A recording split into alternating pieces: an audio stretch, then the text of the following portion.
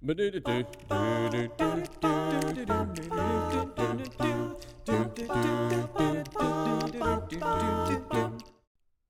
there. Welcome back to the podcast. This is Jonathan Edwards, pureandsimplebible.com. Very grateful for another Bible conversation, this time with Brother Cole Branch from Oakdale, California.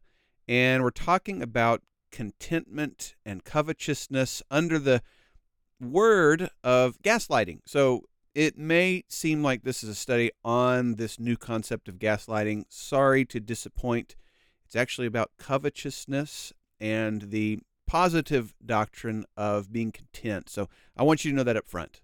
And it's a really good study. I really think you're going to find a lot of good benefit from this conversation. So I invite you to join us as we begin part one.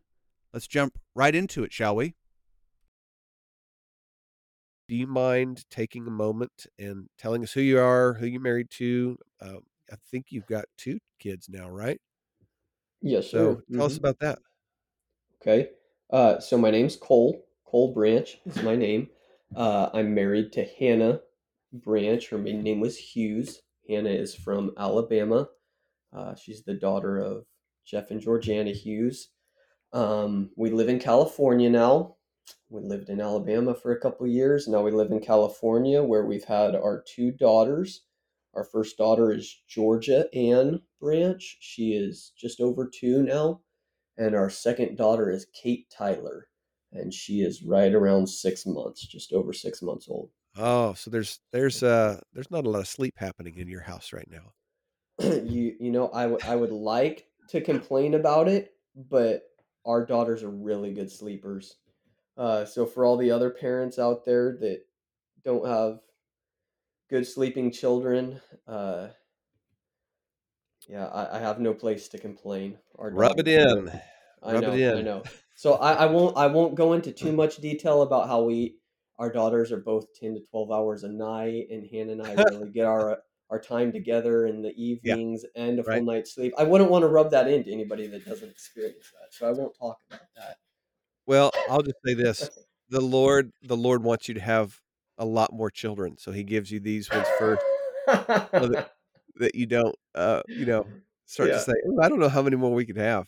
Yeah. Um, we I won't name the name of which child it was, but, with 3 kids, it's pretty easy to deduce, but, we had really easygoing, and then we had one that we were like, "Oh my, I don't know if more children are in our future with this one." So, yeah, Yeah. God is just waiting so that the branch name can expand farther, and then you'll get the one that doesn't stay up Yep. or doesn't Yep. sleep. So, Yep. by the way, you already know this because I talked to you about it before we were recording, but for those who are listening, I've had a terrible cough for about 2 weeks, and I'll do my best to not cough straight into the microphone, but, as people are listening to this, my voice might sound a little different. So there you go. So you live in, do you live in Oakdale? I know you worship in Oakdale. Mhm. Where do you live? Yeah, so we live in Oakdale. We're like 3/4 of a mile from the building where we worship. Nice. In town. Nice little small house in the center of town, and that's where we live in Oakdale. What do you do for work? So my brothers and I, and recently my father, are partners we own a construction company. So we're Okay. self-employed, and general contracting is what we do. Living the dream. That's right. That's right. Okay. Wake up every day and live the dream. That's Yes, right. sir. Bang some nails. Carpenters by trade. There you go. There you go. Well, I actually have a carpenter and his workers working on my property at present, building a Nice. couple extra rooms Mm-hmm. because um, if I was the one building it, it might get done, but it wouldn't be square and Mm-hmm. it'd be until 2025 probably for Mm-hmm. me to get it done. And they're able to throw up the walls in, a day. Yep. So, Yep. Good man. people You who know are when to masters of delegate. trade. Exactly. Exactly. Yep. Well, you are here to talk with me um, about a Bible study that you've called Gaslighting, Battle for Desire. And Mm-hmm. it comes from John chapter 8:44. Uh, Tell me about whenever you were putting the study together. What motivated you to study the Bible this way, to compile the scriptures this way? What was going on whenever it was time to sit at your desk and write it? I think probably a lot what was going on is you asked what I do for a living. Being self-employed, there's a lot of decisions to make on a daily basis on what it is we want, what it is we're striving for, um, and what it is we want from life. So you tie that in with a lot of young guys at our congregation that are also newly married. What are we working on? What are kind of our goals or aspirations? Um, and that's kind of the crux of the study is w- what do we want from life? What is our contentment based on? And what is Right, it at the core that we want? What's our desire right. um, in this world? Well, yeah, when I looked over the notes ahead of time, it does seem, not to spoil it too much, but contentment is at the heart of the study, even though the title, you might not think that whenever you um, hear the title gaslighting, um, battle for desire, but contentment definitely is at the heart of it. So hopefully our listeners, let's have that mindset. We're not necessarily um, in this to have an entire conversation about gaslighting. It seems to be we're focusing on the Christian discipline of contentment. Is that right? Yes, that's very much where we end up, and the goal of I've already told you, Jonathan, where I want to get some of your perspective on this and in some of your experiences. That it starts out. I was not familiar with the term gaslighting.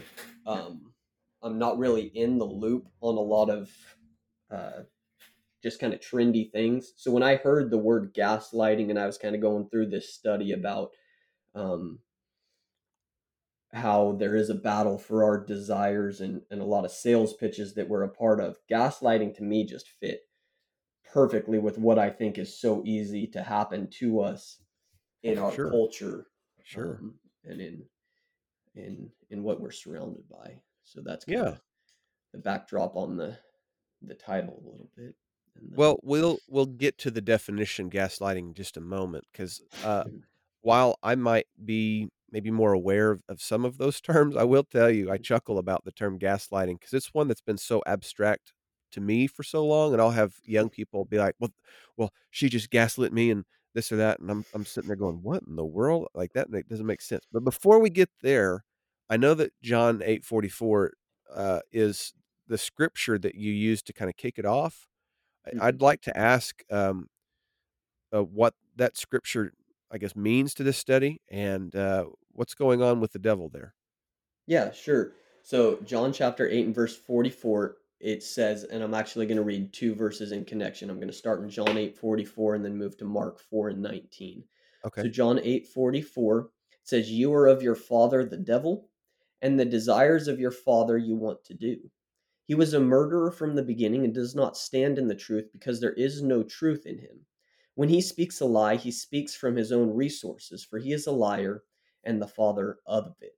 So the core truth that we want to establish as we begin to talk about gaslighting from John 8 and 44 is that when it comes to lies, when it comes to something that is not true, the originator of it and the one behind it at the end of the day is the devil, Right. which ties into Mark chapter 4 and 19 now, where it says, "The cares of this world," Jesus, in talking about the different types of ground, begins to define the thorny ground and says, "The cares of this world, the deceitfulness of riches, and the desires for other things entering in choke the word, and it Yeah. becomes unfruitful."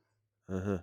Both of the scriptures, I'm seeing, maybe the pattern there, the desires of your father, the devil, and then in Mark 4, the desires for other things. So, yeah, desire is at the heart of a lot of, this idea of spiritual gaslighting. Is that kinda where you were going with that? Oh, very much so, 100%. Okay. Yes, sir. And the deceitfulness of riches, there's some deceit going on about some of these things. And especially in Mark chapter 4, what is it that is choking out the word within us? These Mm. desires for other things. What is it that's Mhm. tricking us? Can we identify those things, and can we be honest about those things? Um, in the course of our life. That's a tough verse, man. I'll tell you, Mark 4:19, those the first one, the cares of this world, that balance of I have bills to pay versus the the other side of it being living a Christ-centered life where you're not concerned about, the things of this world. I'm sure we'll talk about it more, but I'm just throwing out maybe what's in my heart at the moment is what a difficult balance that is. Um, you then give us the definition of gaslighting. I didn't know that it was the 2022 Webster's Word of the Year. That kind of makes me chuckle that here you and I both seems like we didn't know what it was, but apparently it was popular enough that it wins a pretty prestigious award. Yes. Yeah. Yeah. So these things will happen to me sometimes at Oakdale. I try to steal, and I find it just by Googling, right? You just Google like popular words to steal whatever the lingo is from the youth, just steal it from them and ruin the word and apply a spiritual application so that every time it comes up, they're forced to remember that Right? ridiculous analogy. Do they You gave. groan? Or whenever you get up there and you say, "Hey guys, Jesus is lit," are they like, "Oh, that's too much." Yeah, I've been lucky enough to find that balance so far. They may have a different opinion of Sure. like it connects enough, but I don't try to be cool because I don't care if they think I'm cool. So I don't really go that to get the groans. They usually just laugh at me. Um, Yeah. Yeah. I used what was the lesson? Bussin'. I guess bussin' is a word, and so we had some back to school themes and bussin'. I wanted to ruin bussin' because it means like amazing or awesome or something, and say Right, that every right. time you hear bussin', I want you to think of it was a psalm about how God is awesome and God is Mm, the great King. Um, mm, and mm. they laughed at me, but they all remembered it too. So Right. at the end of the day, don't really care for laughs, don't really care if I'm cool, but if you will remember to think about spiritual things in the midst of your day, that's the goal. Anyways, that was a long way to say that gaslighting. Yeah, I had no idea what it was, but it was the 2022 Webster's Word of the Year, and it's actually in the dictionary now, Wow. Okay, Merriam's so it's dictionary. a legitimate term. It's not just a pop culture term now. It's a legitimate No, term. What does it mean? yeah. So the first definition is to psychologically manipulate a person, usually over an extended period of time, so that the victim questions the validity of their own thoughts, perception of reality, or memories and experiences confusion, loss of confidence and self esteem, and doubts concerning their own emotional or mental stability. So that's the first primary definition. And if I had to summarize all those words, it's taking somebody over a long period of time and getting them to question what they think about reality. Yeah. Let me give some examples, for our listeners who may have just heard the definition and they're like, "What? That that still might not make complete sense." And I don't do that to condescend anybody's intellect. It's just it took me a while to take this idea of psychological manipulation over time to so that a victim questions their own reality. But think about it this way. If let's say it's a husband wife, right? Two partners and they're just constantly fighting and one is saying things to the other like, "I never said that. I never said that." Knowing full well that they did, that would be an example of gaslighting because you are intentionally manipulating somebody knowing that you're deceiving them. Now, there's times in arguments where a couple might, you know, you said this, and the other person goes, "I didn't say that." They might be legitimately saying it. I don't remember saying that. The big difference is with your intention to either have power, control, or manipulation over. Some other phrases might Right. be, "If you love me, you would."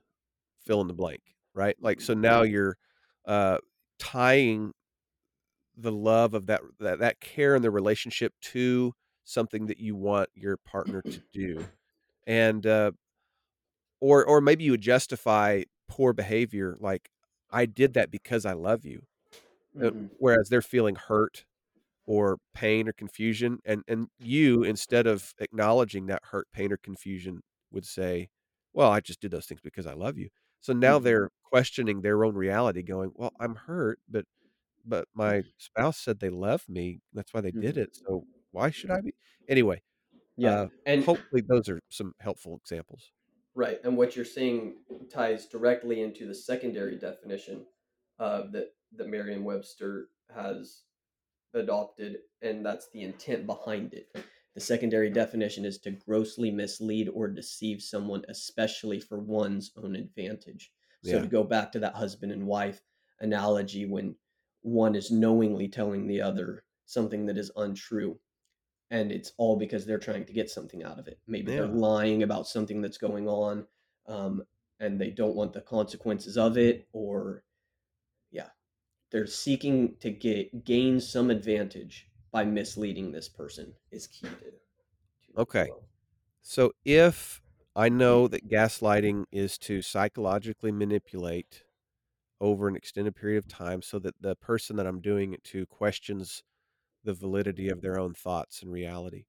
If Mhm. gaslighting is to grossly mislead or deceive so that I get advantage, what would you like, what's the purpose of that in this study? Like, what are you hoping to, based on John 8:44 and Mark 4:19 and these definitions, like, give our listeners kind of the premise or the big Mhm. picture of what we want to accomplish. Sure. So if I summarized it in one sentence, I would say the study premise of this is that there exists a very strong attempt to grossly mislead our desires, especially for other people's advantage, and we need to undermine that every chance we get.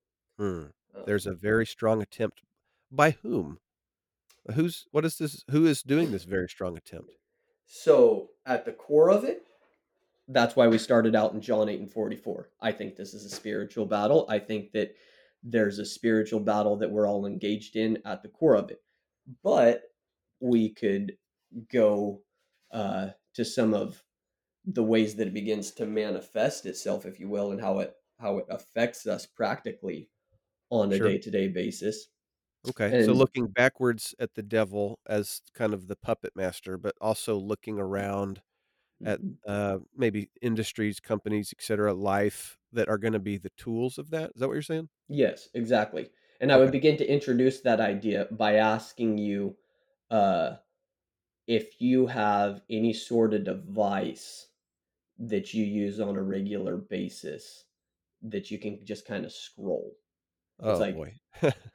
that you have those moments, right? And The just full disclosure, mine is my iPhone YouTube feed. Sure, sure. It's Yeah, like I'll have those moments that I don't really know what I want, but I know that I kind of want something, and I'll just open up my phone and go to it and start scrolling until I find, hey, there was something I wanted, and there it is. right. You I got call that anything? the I call that the doom scroll. I've heard other people use that phrase, the doom scroll, where you don't really know what you want, you're just kinda scrolling, because you're tickling your Uh-huh. brain, that part of your Yep. brain that releases dopamine, Yep. um, but the doom scroll. Now, I'm a little intrigued because where we're at in your PowerPoint, it says, "Give a lion $7.1 trillion," and, help me understand that Yep. that idea. Okay. So we've all heard the saying, give a moose a muffin and he'll ask for another one, right? So Right? if you give a lion $7.1 trillion, what happens? Let me read you an excerpt from a marketing study. It says billions of dollars, 325.5 billion to be exact, are spent on advertising in the United States each year. From billboards to internet ads, these expenditures are intended to stimulate demand, inform customers, and differentiate products and services in the marketplace. So we'll take a time out here real fast in the definition. Sure. Tons of money, billions of dollars is spent on advertising to tell us about products, right? And we know that that's what advertising does. We know that advertising tells us that this widget is different from that widget, and this is our product, and we're kind of aware that a lot of money is spent on it. The second part of this study, though, to me is what fascinated me. It Okay. says the resulting heightened awareness among buyers does more than merely shift market share among competing firms. It stimulates purchases and generates additional economic activity that would not have occurred otherwise. Mm. Advertising spending stimulated a $7.1 trillion of additional sales activity in 2020.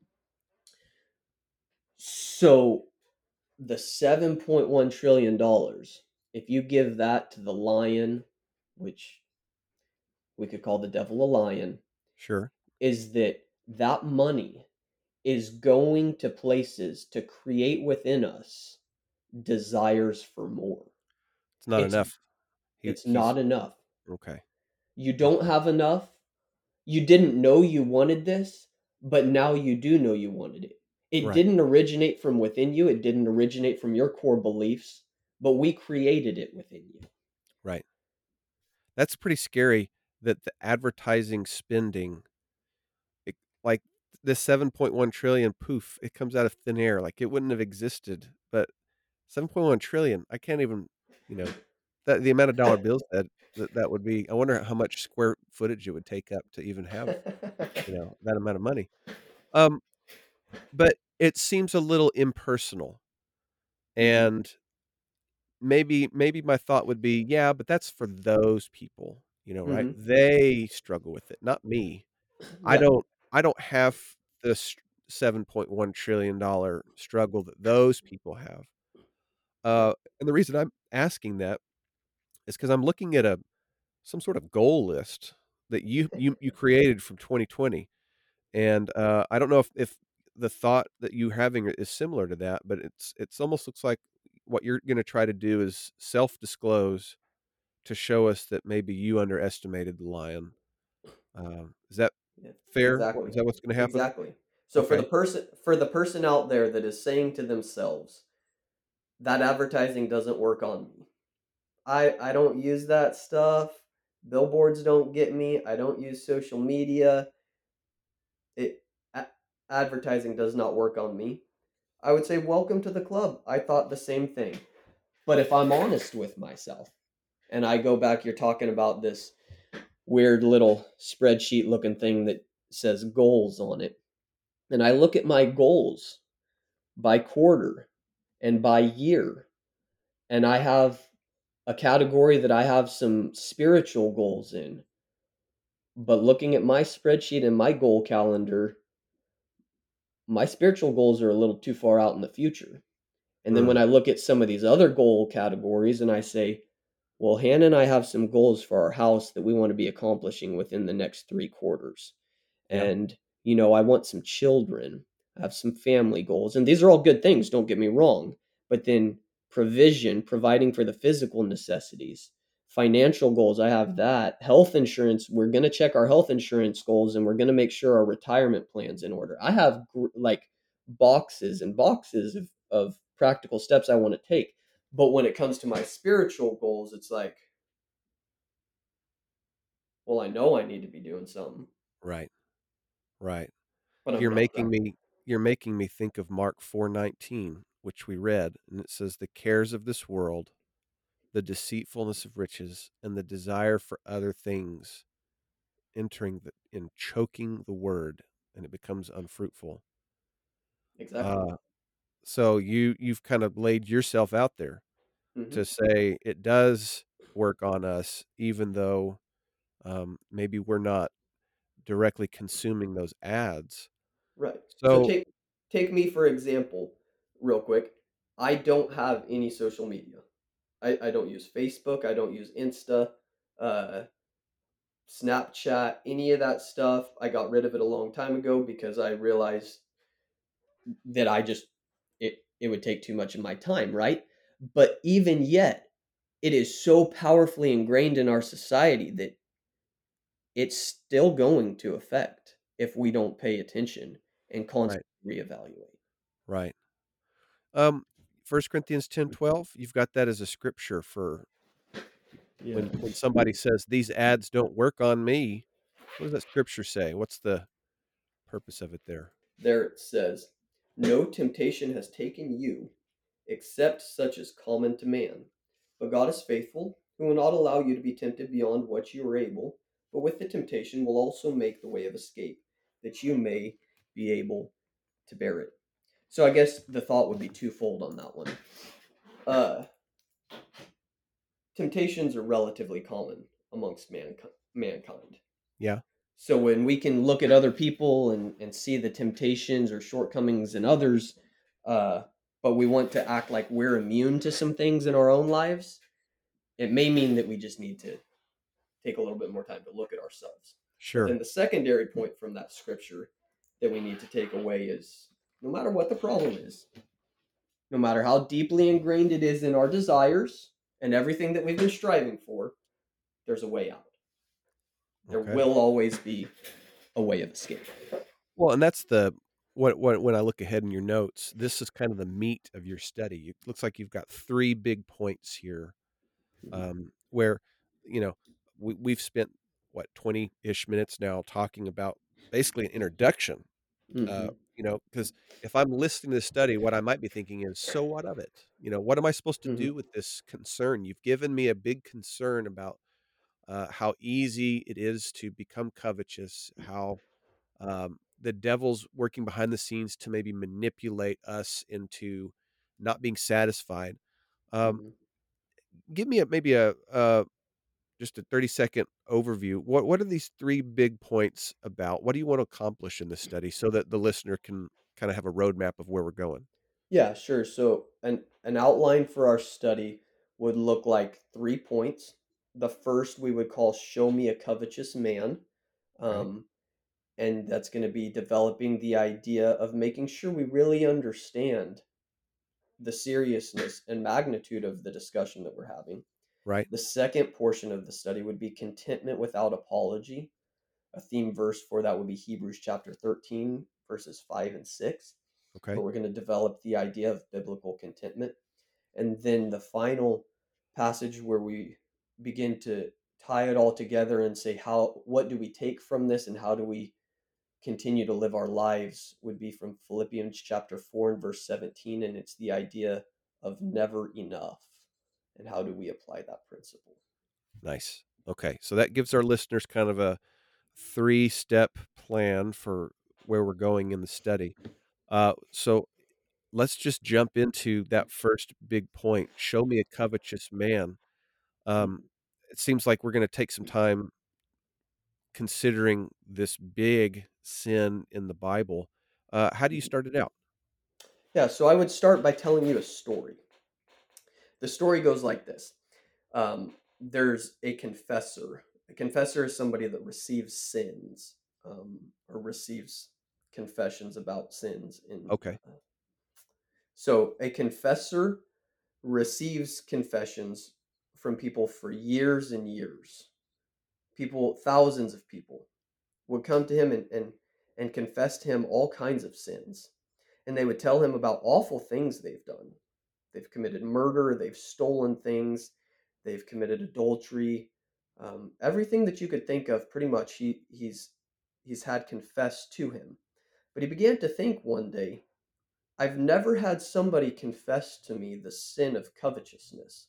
Mm, So he began to think to himself, I'm going to go to the most covetous man that I know, the man that he is undoubtedly covetous, and he needs to just admit it within himself. But I'm going to go to him, and I'm going to tell him about this experience, and I'm going to ask him why this would be.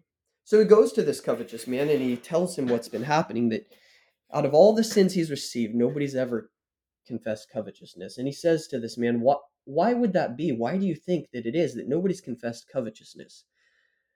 And the man responds to him, and he says, well, it's probably because covetousness is the rarest sin. It's probably because there's just really that few people that are covetous. mm, And this man responds and says, my concern is not that covetousness is the rarest sin of all, but it's the most common sin of all, and we don't see it within ourselves when it's there. uh-huh. And I think that story can highlight potentially what is easy to be true about covetousness in ourselves. It can almost be a sin that maybe you would call a gentleman's sin or an Yeah. admired sin, Yeah. that we can look at somebody that they just want what they want from this world, maybe for good reasons. Maybe they're saying, I'm driven to provide for my family. Or we look at them and we say, they're just motivated. They're never complacent. That's a Yeah. successful person. Um, and I think that's a real danger with this. Yeah. I want to. Maybe I'll wait to Mhm. ask how we balance that properly. So, um, if if it's not about just being driven or motivated or successful, if there is something more insidious about it, it might be helpful to hear what the Bible defines it as. So, what does the Bible? How does it? How can we, have a common term for covetous? And what does it look like? Right. So if you're like me, and when I think about covetousness in the Bible and to covet something, the first thing that comes to my mind is, well, to covet something just means that I want something that is somebody else's. And I think that's how I've always really thought about covetousness and why it was so sinister, is because it's to want something that belongs to somebody else.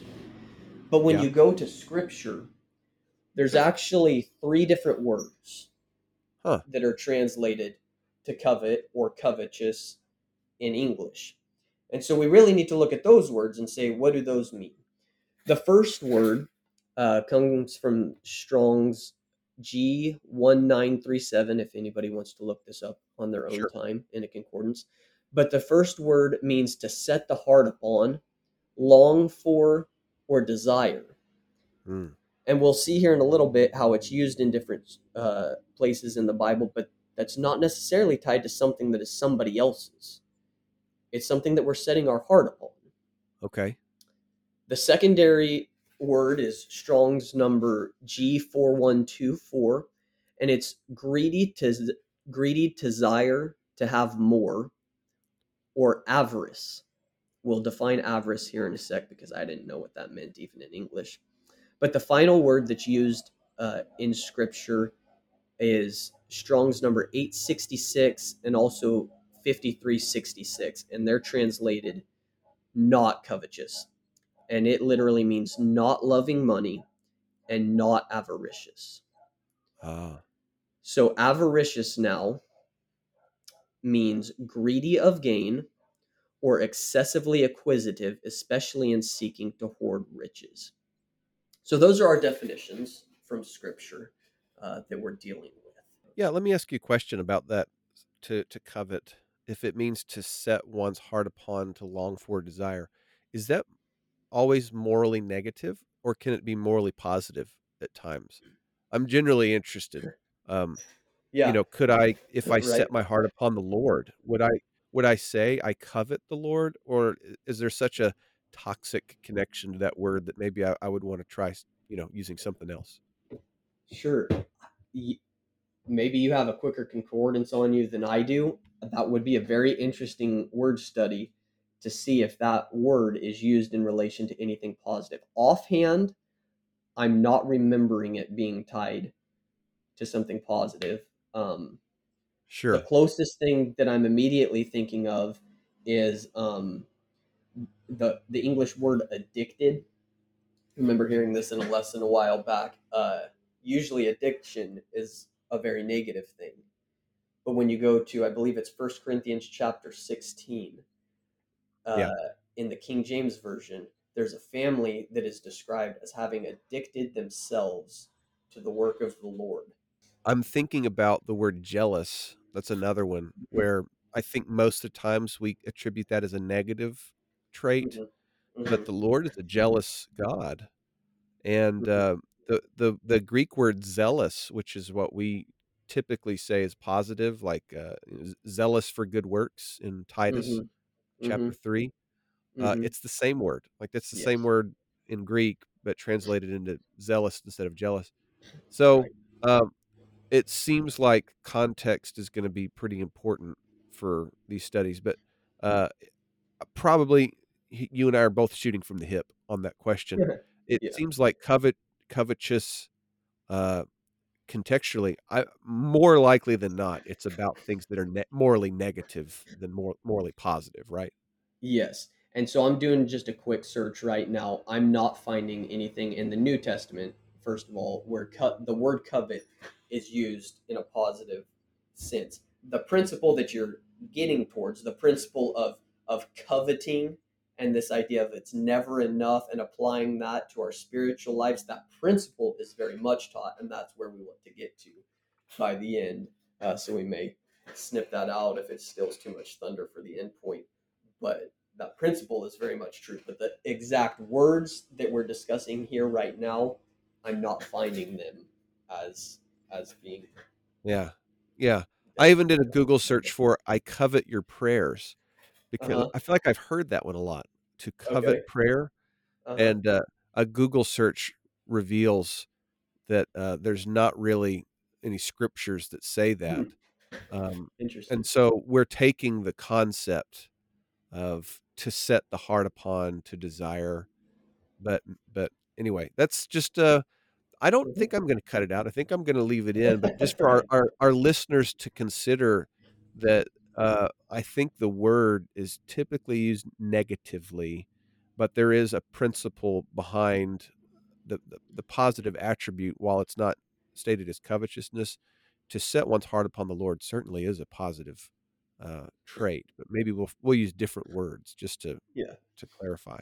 Yeah, Um, so definitely I'm remembering and I'm looking down at one of my other slides. I did go through every use of the word covet and then asterisk. So anything that is applied to covet. So covetousness, coveted, um, is there's 35 total references in scripture. oh, okay, Um, okay.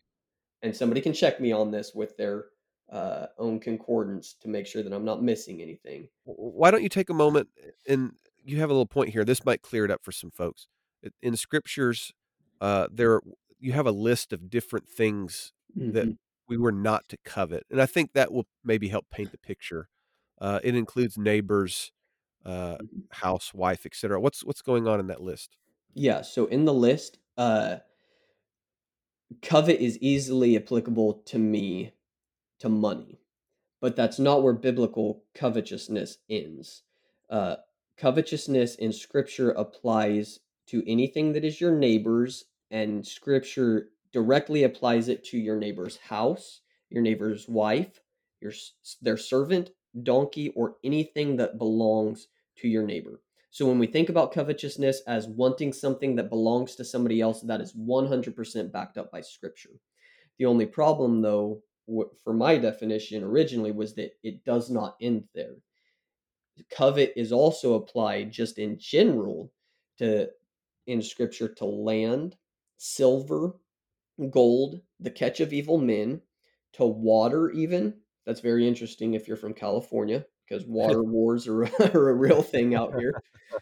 And covetousness is applied in scripture to water, treasures, evil gain, and even apparel.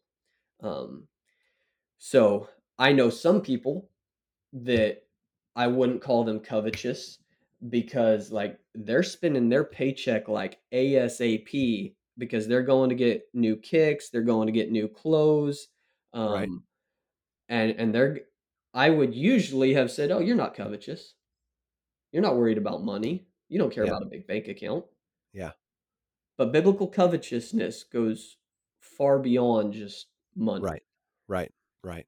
So I You would know, say, go oh, ahead. go ahead. Go ahead, please. No, I was just going to say, I would summarize kind of that point in saying a great definition for us to apply from scripture itself when it comes to covetousness is 1 John 2:17. Do not love the world or the things in the world.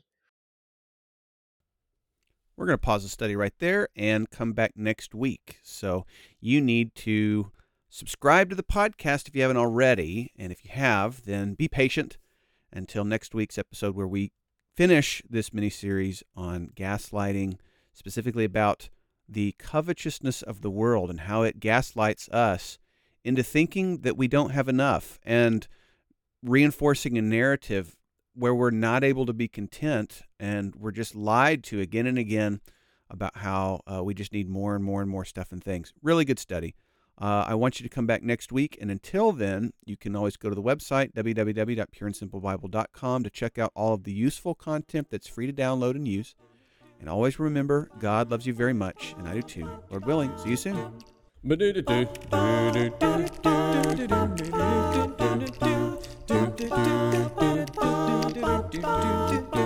Well, I'm here to tell you a story that is true, about a judge by the name of Gideon. He was a man